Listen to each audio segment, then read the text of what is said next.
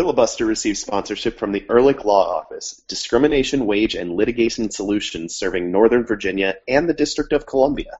They handle employment issues, including wrongful termination, wage disputes, discrimination, equal employment opportunity matters, and more. They also handle civil rights litigation, defamation, and general litigation. For a free consultation, visit ehrlichlawoffice.com/filibuster.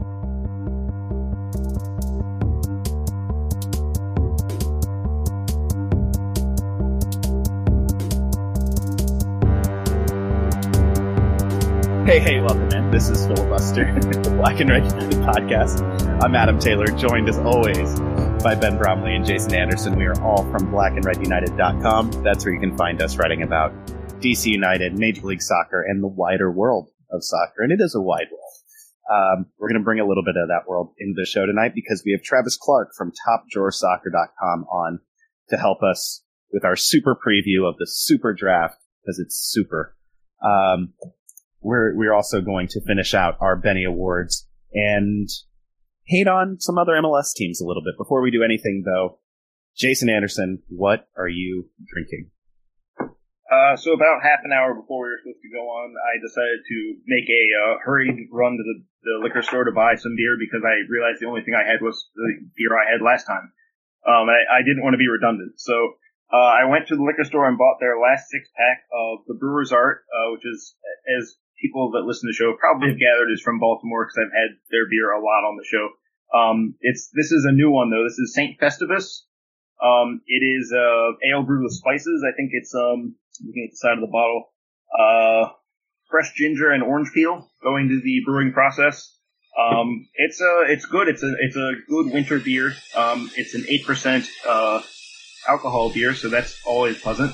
It doesn't really, the ginger's not really coming through very much, but I'm pretty pleased with it considering I walked in the store having no concept of what I was going to get. Things turned out pretty well. I'm also going with a winter beer of sorts. I have Rogue's Shakespeare Oatmeal Stout, which Rogue is always a reliable source of pretty solid, good beers, and this one's no exception. It's a nice stout. Ben, what are you drinking tonight? So, this month, my wife and I are doing a Whole30. If you don't know what that is, you can look it up. But that means no alcohol for 30 days. Ben? Yeah. You sound really sad right now. Well, you know. You're bumming me out. So, I am defaulting back to my second favorite kind of drinks after alcoholic, which is tea drinks. And so, I am drinking a South African tea. It's called Rooibos. It's non-caffeinated because it's kind of late at night, and I put coconut milk in it and cinnamon. And it's pretty good.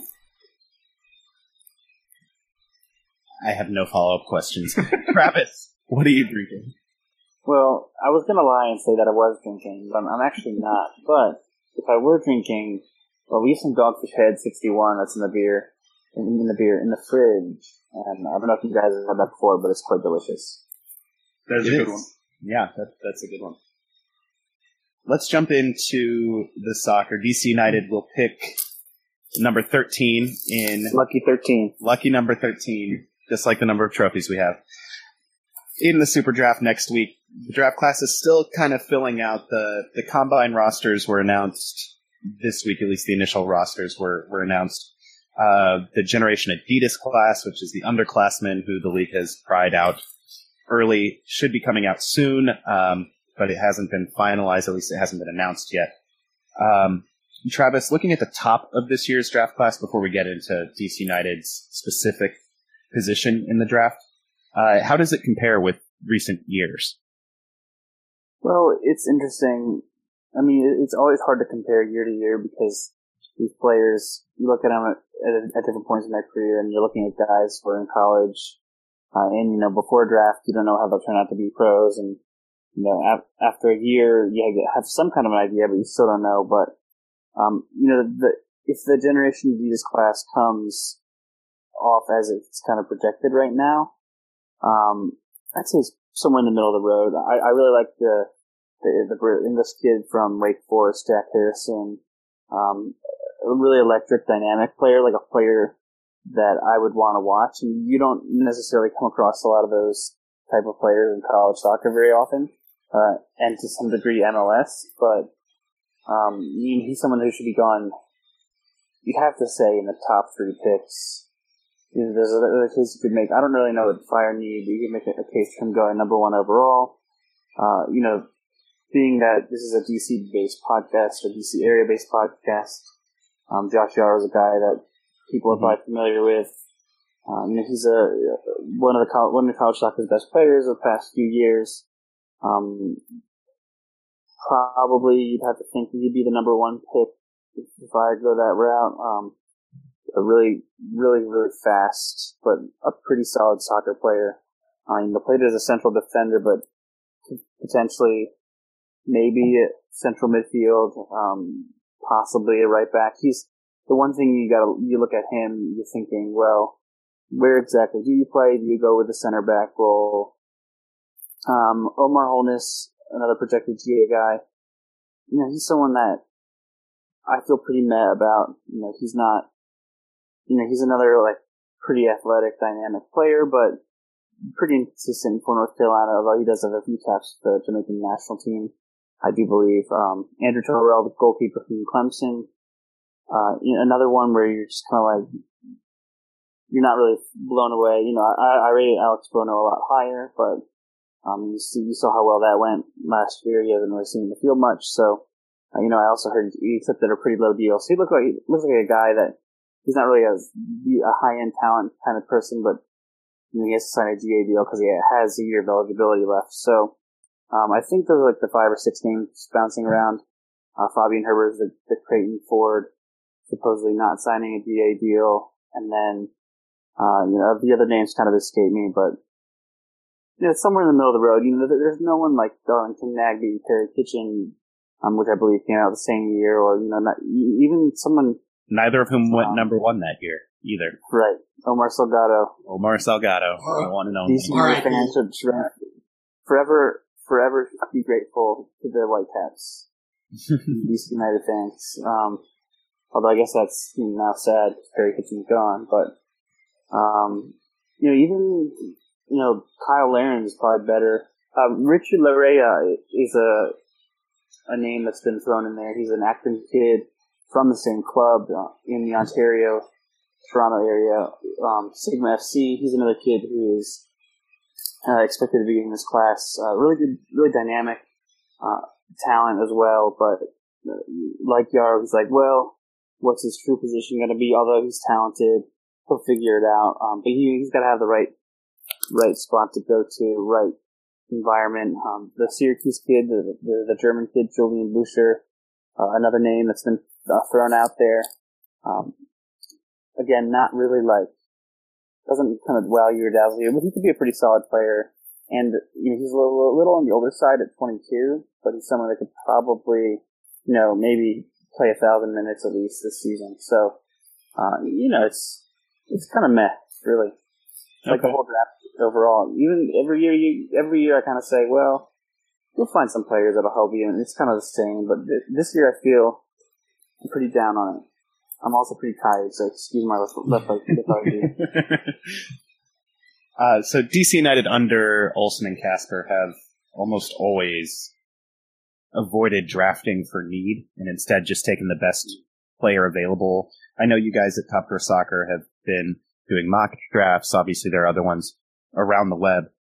Who are some of the names, I guess, a little bit further down out of that top 5 or 6 guys that you were talking about that could be available at number 13 that maybe DC United fans could keep an eye on in the scouting combine that's coming up later this week? Yeah, that's a good question. It's pretty hard to know because you think that DC is going to go one way, but they always kind of throw you for a loop. But there's going to be a decent player that they could take a flyer on who could end up being a surprise contributor this season. Some of these outside backs, maybe a Keegan Rosenberry from Georgetown.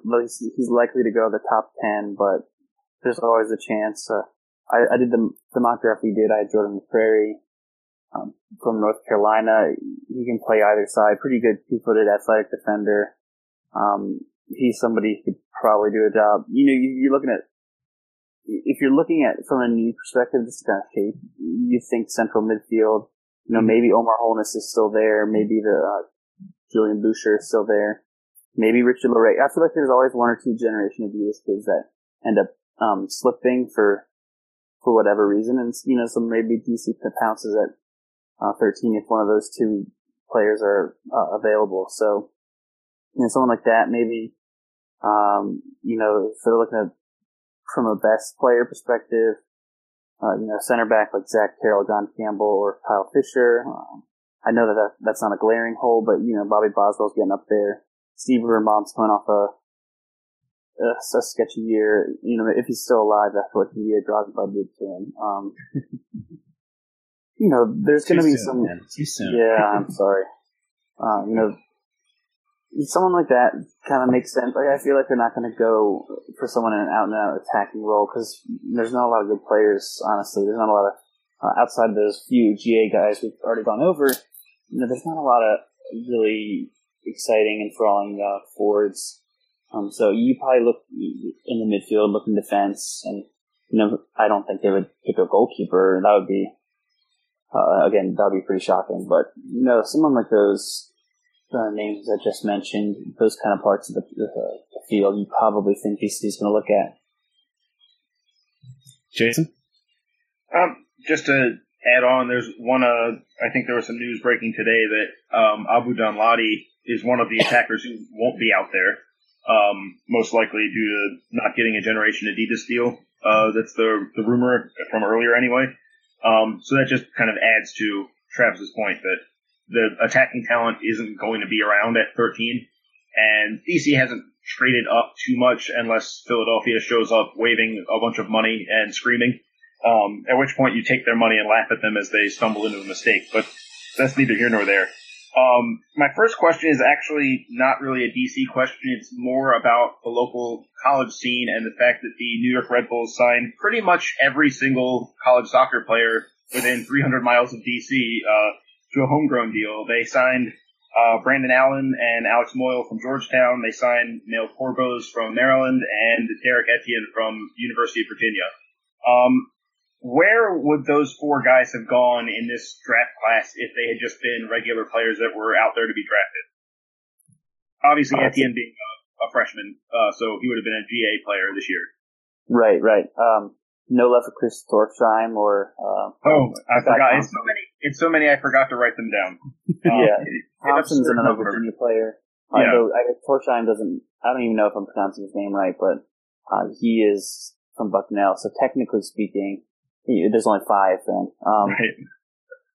Yeah, it's hard to say. I've seen a lot, obviously, because I'm based in the DC area. I've seen those players a ton. Watched them. Like, Brandon. It's making me feel old because Brandon Allen's in final summer club playing with the Red Bulls U18 was the first development academy event that I covered. So it's dating me a little bit to see him have played 4 years of soccer. I feel like Allen would have been someone who, even though I'm really uncertain of what he's going to do at the next level, he's someone who I feel like a team would have picked in the first round, even if maybe he's not quite there. And that's just my opinion. Is that in part because of the rumor that there were teams trying to dispute his homegrown ties to the Red Bulls? Yeah, I just feel like teams who don't really scout that well would have just seen that he scored 50 goals for a program like Georgetown and assume that he's good, right? Right. That happens every year. And then you add in that factor too, the fact that other teams are showing with that approach. You add in the factor that other teams are trying to, scupper the homegrown deal, and you'd assume that someone would have taken them in the first round. So, probably the same for Alex Neal. He's another Georgetown player. Probably, I would say late. Let's go 15 to 20. I'll give him Male Corbos, maybe early second round. He could have suffered an inexplicable fall like Dan Metzger, just because teams do strange things sometimes, and it doesn't make sense to me. But soccer's subjective. We rate players in different ways, whatever. And then Etienne, I would go top 5. He's a really exciting talent, despite the fact that he's pretty in terms of statistical output, he didn't do a whole lot, but the part of that's because Virginia plays some of the worst soccer ever. It's like thank you for that. You just made Jason's. That's been. Weak. I mean, Travis, you're fully aware of my thoughts on that, based on their run to the national championship last year, and then this year it just sort of was the same. I actually went to when Virginia played Maryland in the tournament, and there were a bunch of high school kids behind me that were there specifically to watch Etienne, and by the end of the game they were mostly talking about Tsubasa Endo, and it wasn't really Etienne's fault. It's just there's not really much you can do there if the object is to play for penalties for the entire game. It's but like Oh, go ahead.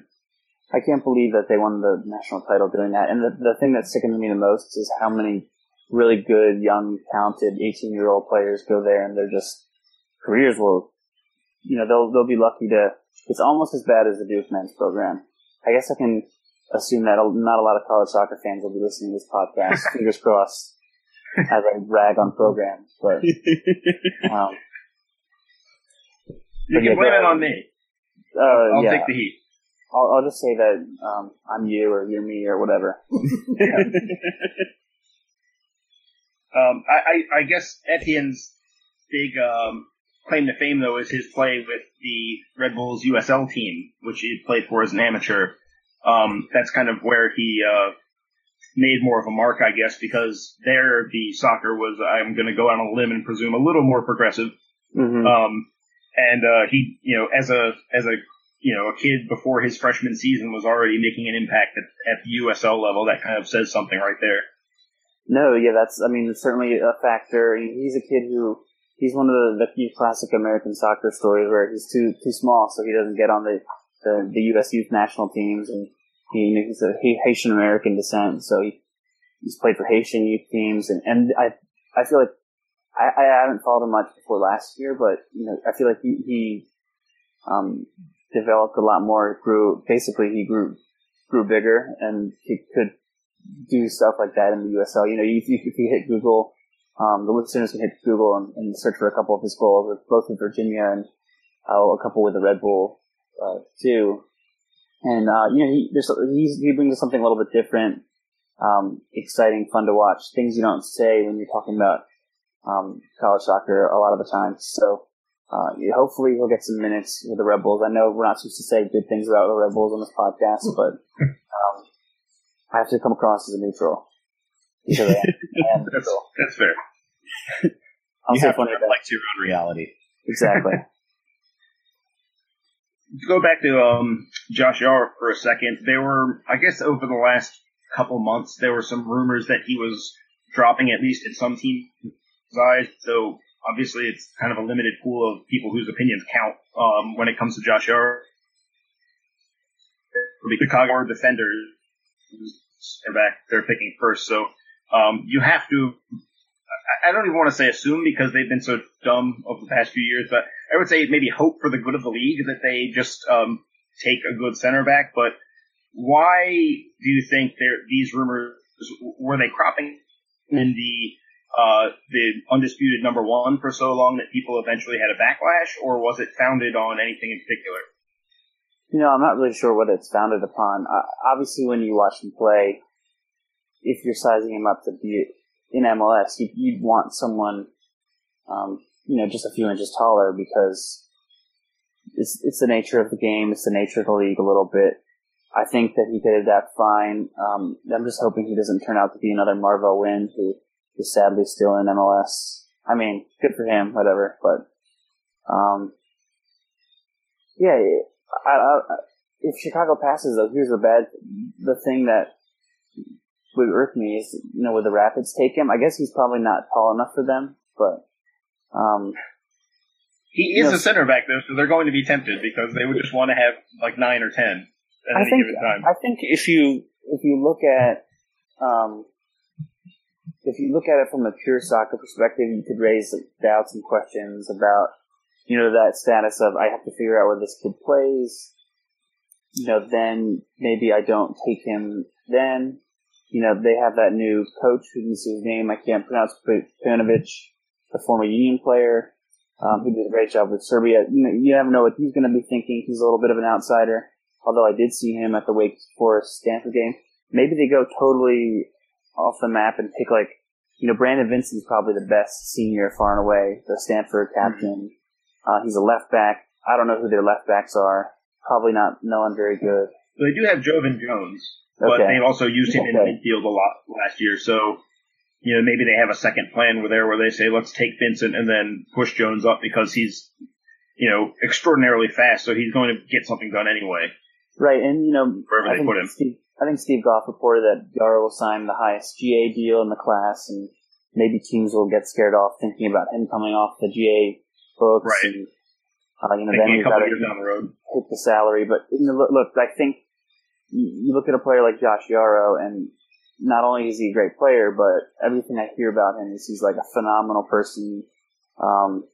Really bright kid. He's from the Right to Dream program that it's like an academy in Ghana, which connected him to a boarding school out in Santa Barbara, which then, he made his way across the country to Georgetown. So I watched him play for 3 years. I think that you take someone like that, he'll be a good teammate. He'll be able to give you something in 2016. And whether that's as a right back, whether that's center back, he's certainly doesn't strike me as someone as a bust because, MLS is a league where, like it or not, if you're fast, you'll stick around for a little bit, Right. And you'll be able to figure something out. And he's got good enough soccer. He definitely can look at more times like athlete than soccer player, but I would contend that there's enough soccer there that he would be of immense value to someone, and it would be rather foolish to pass on him. Yeah, and that's kind of goes back to the way Georgetown plays. They don't really go for college program. They're not trying really hard. There's an attempt to put the ball on the ground and pass or pass it sometimes. Yeah, I would contend they're pretty good to watch. They are more fun to watch. No disrespect intended, but it is going to be disrespectful. They are more fun to watch than DC United at times. Well, at least from especially because aesthetic. Right, and having been to a few games to watch them, I mean, they tried against UVA in what was it last year during the tournament? It was 35 and windy and rainy. And the field it had been raining for days before, for a day and a half before that, and they still tried to put the ball on the ground, play a little bit in conditions that were just clearly screaming, "Don't try to play soccer today." So for Yarrow being as a center back in that formation, he's got to be able to play a little bit. You can't just be a guy who's good at jumping and running, and it fits. So that would work in some other programs, but not. I don't think for the Hoyas that would fit very well. I guess my final question is just with other local college prospects. Is there anyone that people should look out for from any of the local schools that might go in the first two rounds, really? Because after that you get into now that MLS has expanded so much, you're getting into the third round is what used to be the last round of the final supplemental draft. So top 40 basically. Anyone local that you think is going to get picked? I'm curious to see what happens. Josh Yarrow's center back partner, Cole Seiler, I've watched him for 4 seasons. He seems like a pretty a solid and steady player, but the past 3 seasons my judgment's a little bit clouded because he's had this incredibly dynamic, athletic center back next to him. So I look at him and he's someone who I'm like, all right, well, are you gonna make it? I feel like he's someone that could end up in your third or fourth round, possibly.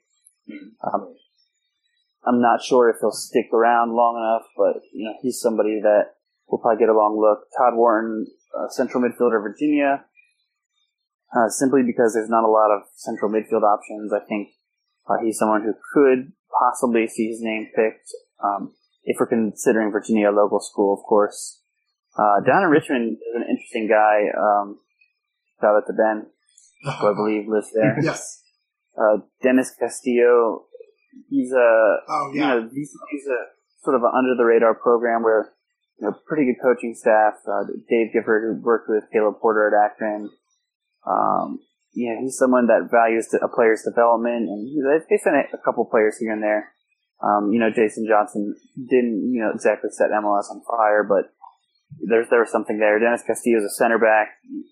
He's a little bit in the Yaro mode in terms of having that question over his head. Can you play as a center back in MLS, or are you going to be right back, and are you going to be good enough to play there?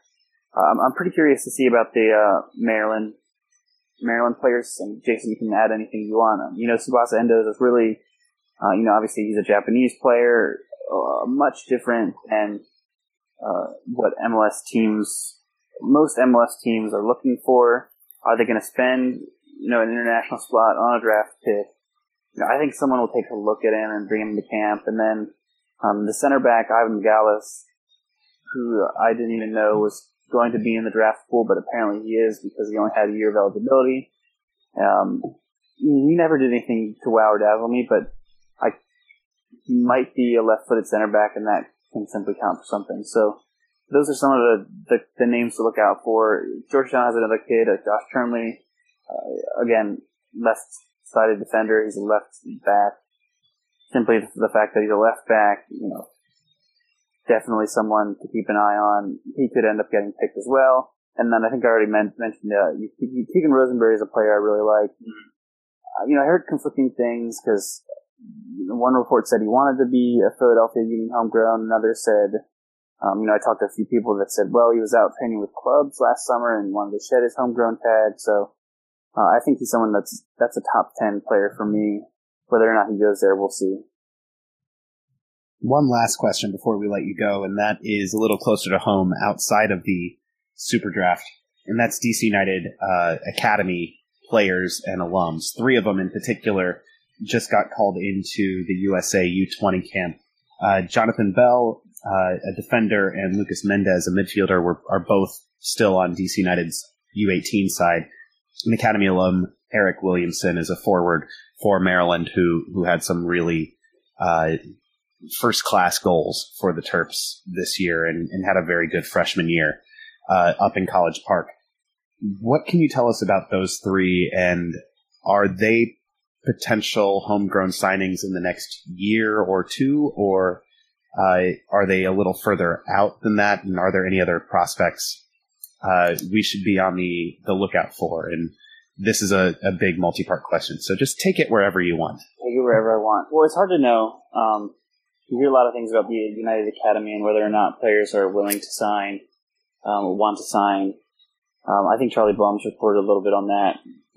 Academy players, because you look at, if you're a savvy soccer player, you're going to look at Colin Martin and Jalen Robinson and see, well, okay, is it my best interest to sign with this team? Am I going to get minutes? Is that going to help me develop? But that, taking that sort of factor totally out of the picture.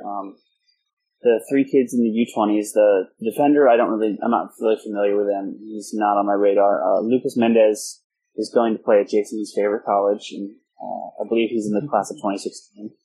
That's Virginia for those who don't recall. Not catching the sarcasm. And I've seen him. I think I've seen him play. I can't remember. He's a pretty solid, kind of connected dots central midfielder. Maybe a little bit more creative, could end up being an interesting player, but I don't see how he would fit in a DC United type system, at least the way they play right now. When you ship out Luis Silva, he's a little more like Luis Silva than in terms of that creativity, not as physically imposing. So you wonder if he'd ever be able to cut it in the league if he'd get a chance to. And Williamson, as you kind of mentioned, it took a really long time to come along at a Maryland team that tried it out 4 or 5 freshmen a game. But you could see he's got the ability to be a homegrown signing, and I'd expect it after next college season. That probably makes the most sense for him, especially as DC United continues to get a little bit older. A lot of core players are in their 30s now. Another Maryland freshman, Jorge Calix, is interesting to me. I think I've seen him in person a few times, and he had his fits and starts. Didn't have as much. Didn't see a lot of time on the field for the Terps this past fall, and Jason can add anything to it if he recalls a name or remembers seeing him play. But he's another attack-minded player. where you're like, okay, you've got something going on, and if you're developing, it's probably better for him, honestly, to be developing at Maryland than at DC United, as distressing as that is in some capacity. But, it's the best place for him right now, probably, in terms of making the adjustments and learning to adapt to physicality and kind of the elements of MLS that, while also getting minutes in the field. And then, going off of that, and Maryland's goalkeeper, Dakota Niedermeyer, who knows where homegrown rights are these days, but he's you guys are probably familiar with his Generation Adidas Cup heroics, where he made like 4 or 5 penalty stops or something against Dynamo, like 4 or 5 years ago. And then did it again, or something similar during the Big Ten tournament this year. Yeah, and then he did that against Indiana, and he actually overshadowed. I think he made a couple of stops also in the PK shootout that they lost to Clemson, but Maryland's penalties were just atrocious. They were horrible. And it was what Corboz's, because Corboz's is automatic, and then it was bad. But again, it could have been the same. It'll be interesting because he battled through injuries. Didn't play when Zach Steffen was there and couldn't stay healthy, but finally managed to stay healthy for the Terps this season and held the number 1 jersey after a couple of early chops and changes. And I think he's, I'm not going to say he's going to be Bill Hamid's successor. No one is going to be that if Bill ever leaves, but someone to keep an eye on, I guess. Then obviously, again, I don't know where his homegrown rights are, if there's been signed for DC, but Ian Harkes had a really good season for Wake Forest. Could help fill that central midfield gap that we talked about earlier in the show.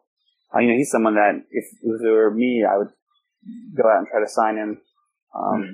But I would imagine he stays for his 4th year. I don't think he would either leave school, or I don't think he'd leave school, but sign for his dad's club in Cincinnati. Right.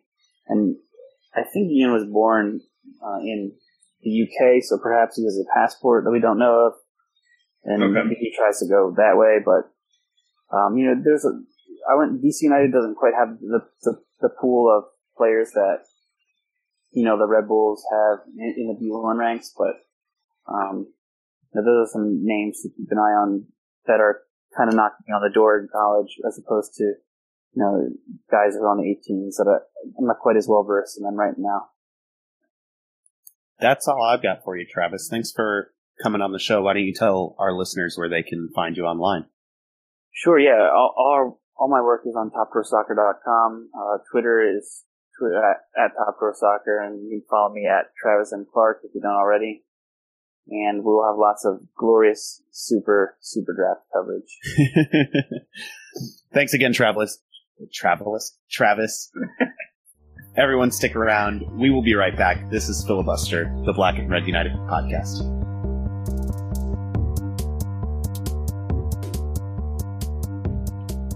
Hey, Ben, you know how you're always going on and on about legal advice on this show? Well, and yeah. And you never ever use the term correctly? Well, of course not. I try not to use the term correctly. Right. Our new sponsors, the Ehrlich Law Office, they do use the term correctly all the time. In fact, that is what they do. Oh, so if I actually wanted legal advice, I should probably go to them? Yeah, exactly. If you're in Northern Virginia or the District of Columbia, they handle employment issues, general civil litigation, defamation, lots of stuff. They have you covered. Jason, I'm sorry, they do not have you covered because you are in Maryland, where they are not operating just yet.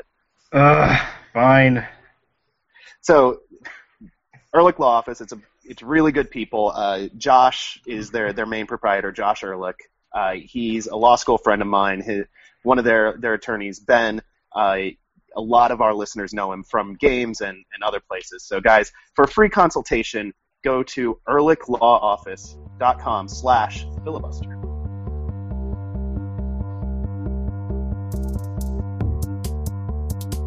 Welcome back to Filibuster, the Black and Red United podcast. The time has come to finish out our Benny Awards. It's the annual awards at blackandredunited.com where we choose different categories, or the categories are set, and we choose nominees, and our readers all vote for who they want to have that award in a particular year. The final 3 awards are up this week. The first of them is the fan favorite award known as the Esky Award after Aleko Eskandarian, who was a big fan favorite, not least of all for drinking and spitting out Red Bull in a wonderful, probably the best goal celebration in team, if not league, history.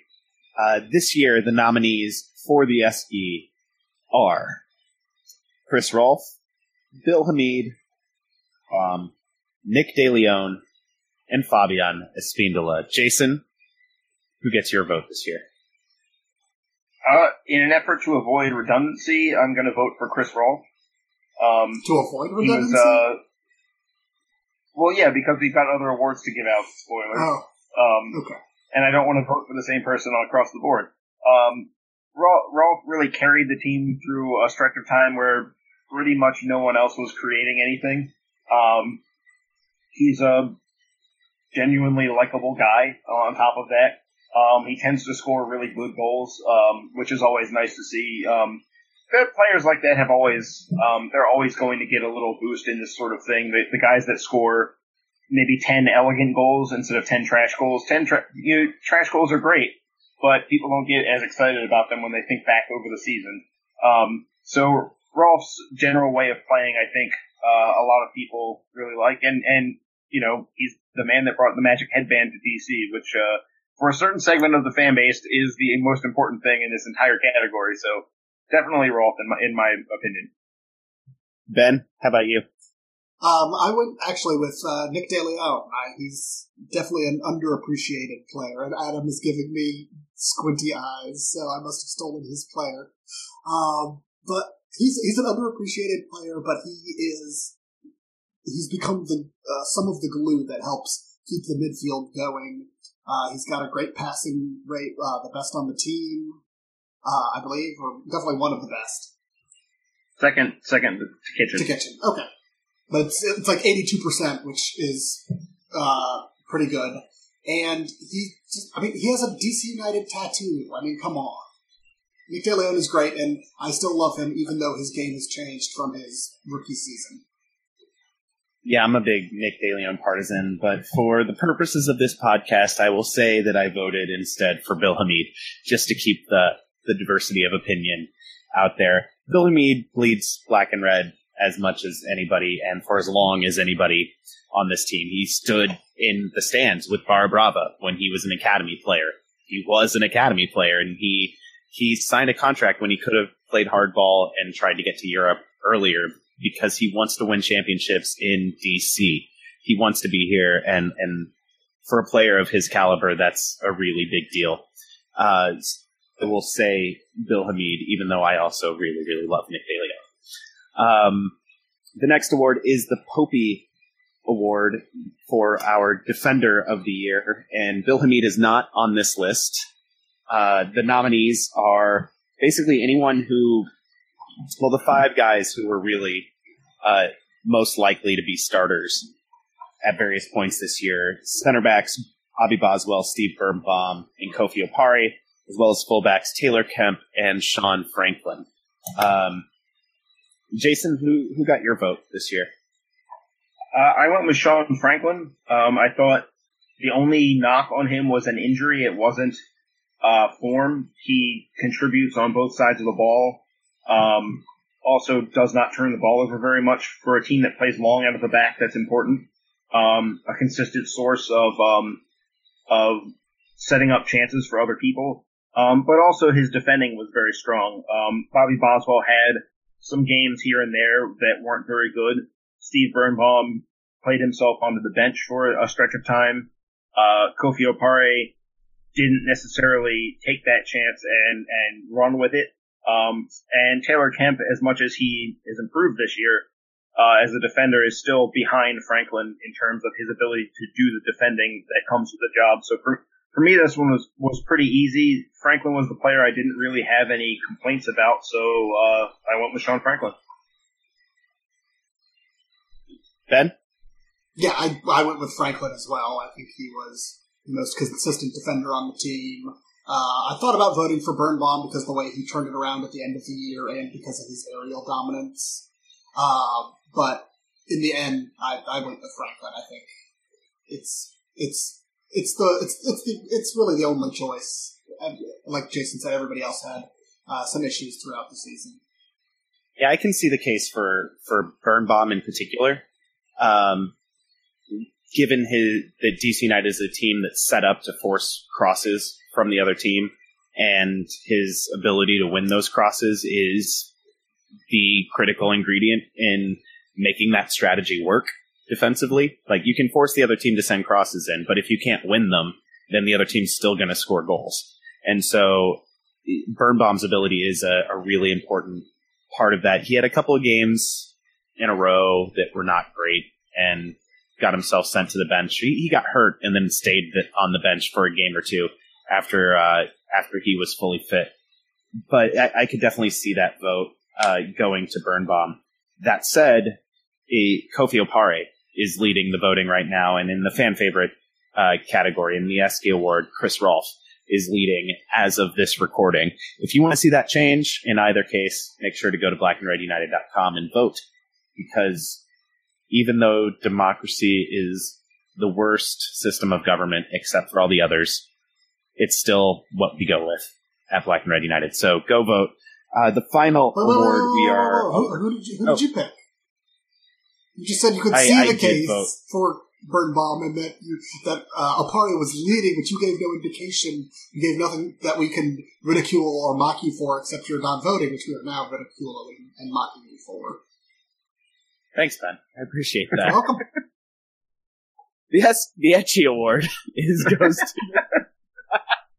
I actually did vote for Birnbaum. I came really close to voting for Franklin, but decided to vote for Birnbaum because I wanted him to have votes. So it's not a protest vote, but it's a vote for... I don't know how to categorize it. The Etchy Award, named for Marco Etcheverry, is our MVP award. Goes to the team's most valuable player. The nominees this year are Bill Hamid, Perry Kitchen, Chris Rolfe, and Davey Arno. Ben, which Bill Hamid are you voting for? I voted for Bill Hamid number 2. Okay, that's a good pick. Jason, which Bill Hamid are you voting for? I created a dummy account so I could vote for all of them. That's good. I like your style, Jason Anderson. That's good. Unfortunately, you're not allowed to have multiple accounts, so now we'll have to ban you from the site. And who's we? Because I'm not going to do it. Am I going to ban myself? That's not going to happen. Well, you can ban the dummy.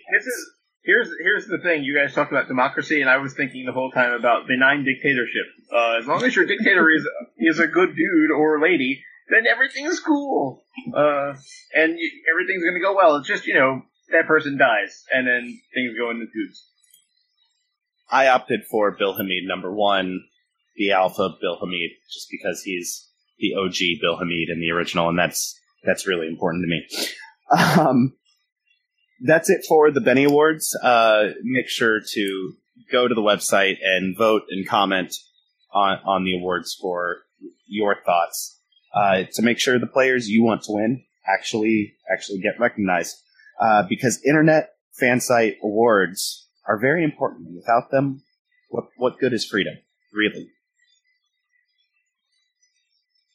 Our final segment tonight we will dedicate to, because that's the kind of people we are. Our third annual DC United Fan MLS Hate Index ran last week, and this is where we give our readers the chance to rank teams essentially 1 through 19, the rest of MLS outside of DC United, in the order in which they loathe them. So number 1 should be no surprise to any DC United fan of any stripe. It is the New York Red Bulls, who received more thumbs up for hate than other teams received total votes for hate or not hate. Second were the LA Galaxy for the second year in a row. The Philadelphia Union came in at number 3. NYCFC, strong showing for their second appearance, at number 4. And the New England Revolution round out the top 5, followed pretty closely by the Seattle Sounders. Ben, does that order seem about right to you, or is there a certain team that wears purple that you would like to see higher than number 8 on our ranking? I mean, yes. I think... I've been looking at the list. I don't understand how people hate the Crew more than Orlando City. I mean, I guess it's just because they've existed longer. And... Well, I mean, last year the Crew were... This year, less so, but last year, in 2014, they were pretty deplorable. I know, but I have a particular disdain for Orlando City that I've been trying to gin up amongst DC United fans, but apparently... Well, they did move up 5 spots this year from number 13 last year. So that's a jump.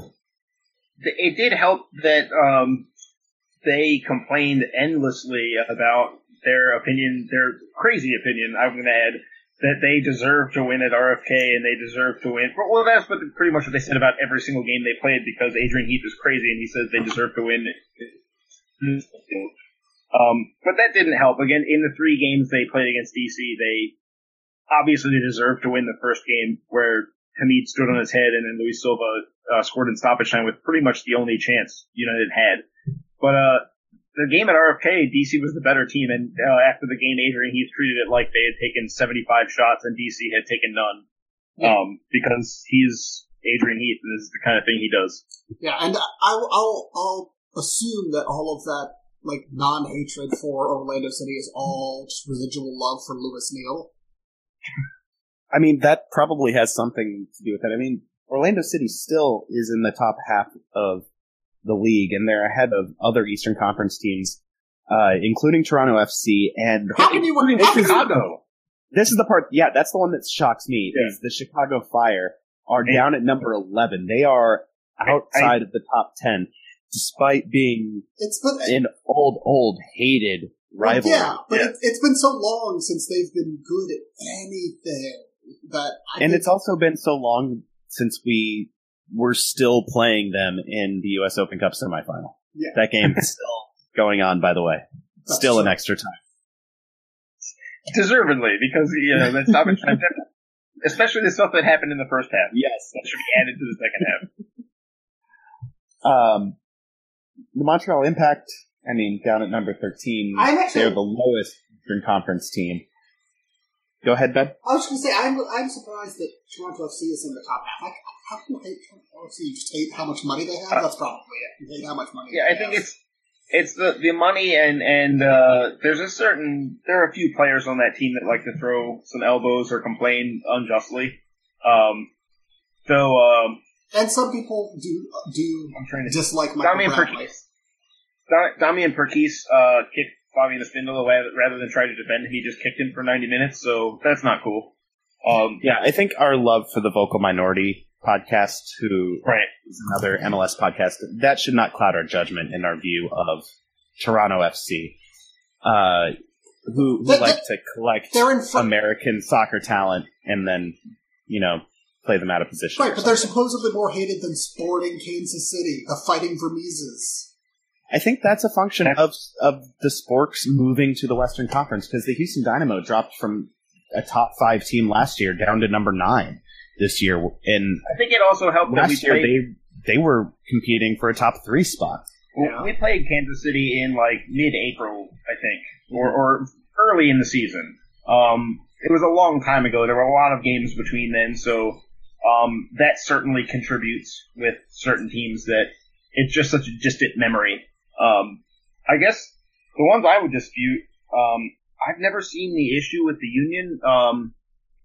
Their fans are generally easy to get along with.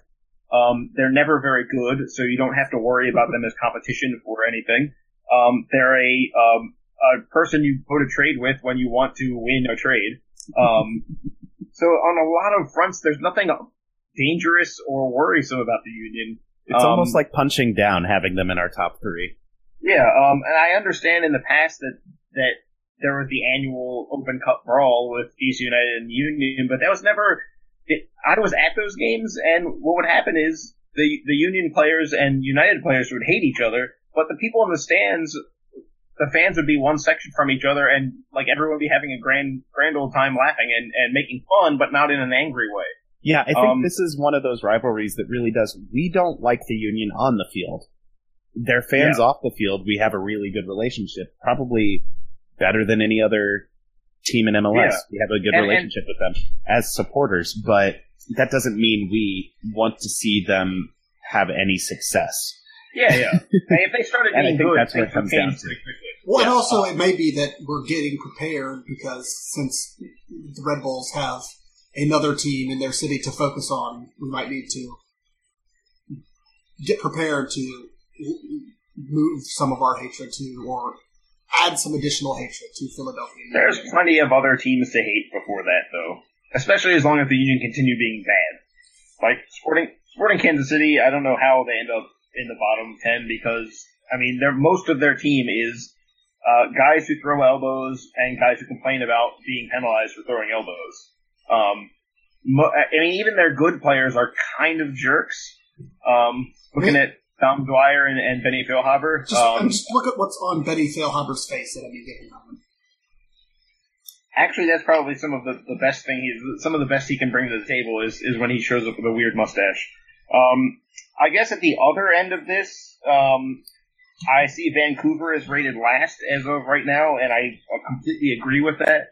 I feel like they have been basically all 3 years. Yeah, they're the least hateable team, and also we play them once a year, and for some weird reason, I know there was a stretch of time where we played the Vancouver Whitecaps once in like 26 months on the calendar, because of the scheduling and where they had been over from season to season. It seems like we always play them in Vancouver, too. It seems that way. Yeah. So you can't be in person to get angry at them. Yeah, the bottom 6 teams have been in the bottom 7 all 3 years. The only difference is there's no longer a Chivas USA to keep just them, be harmless. To keep them unified. The bottom 3 have always been, in our hate index, the bottom 3 have always been Vancouver, Colorado, and the MLS Cup champion Portland Timbers. Who I thought might move up because they won the Cup this year, but they have stayed exactly the same. I think in year 1 we did this, a bunch of Seattle fans came over and voted them further up the rankings than anything might have otherwise been. When they jumped into the league, they were one of the few teams that the Timbers Army had a banner about keeping DC in DC. And before they came into MLS, there was a banner at RFK talking about how the Timbers should be added to MLS. So yeah, and the Timbers had an RIP Chico banner in their section as well. There's always been a really good relationship also between DC supporters, in particular the Barra Brava, and the Timbers Army. So that is not at all surprising. One more I'd throw out as kind of a surprise is Dominic Kinnear and the San Jose Earthquakes. I just figured that they would be higher because no one likes the Earthquakes or their fans or really Dominic Kinnear.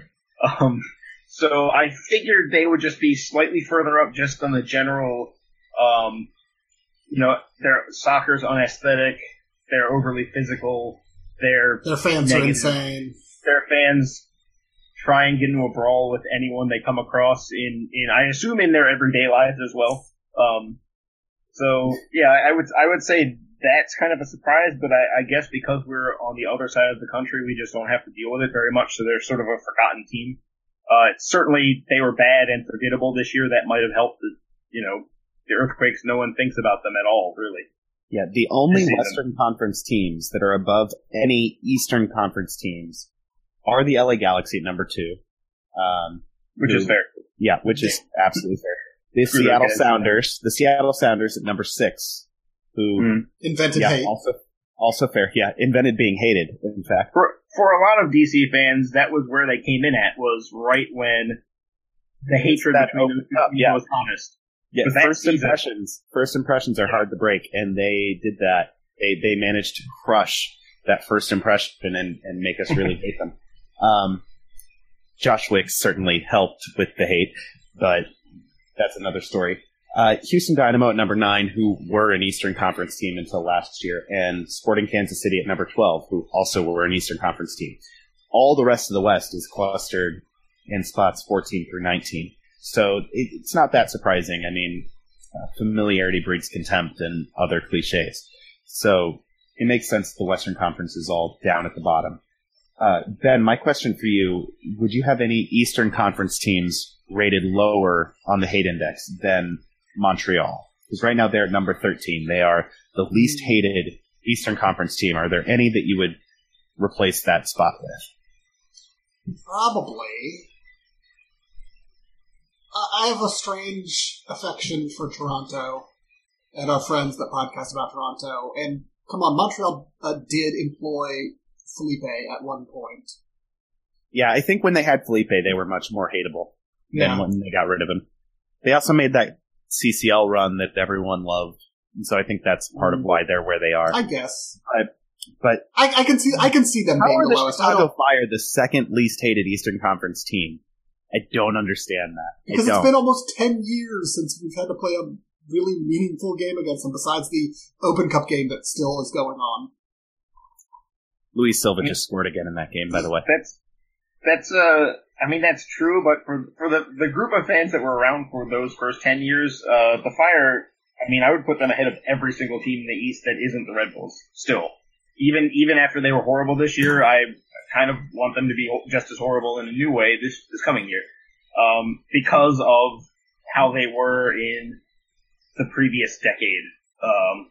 They were jerks. They were, this is the team that brought, kicking Jaime Moreno into, MLS's consciousness as a way to deal with him via Jim Curtin and CJ Brown, who are both coaching teams Brown's an assistant, but, the Fire, I feel bad for some of their fans that we get along with, but they also for the rest of those guys, yeah. And they also deserve it for hiring Frank Yellow.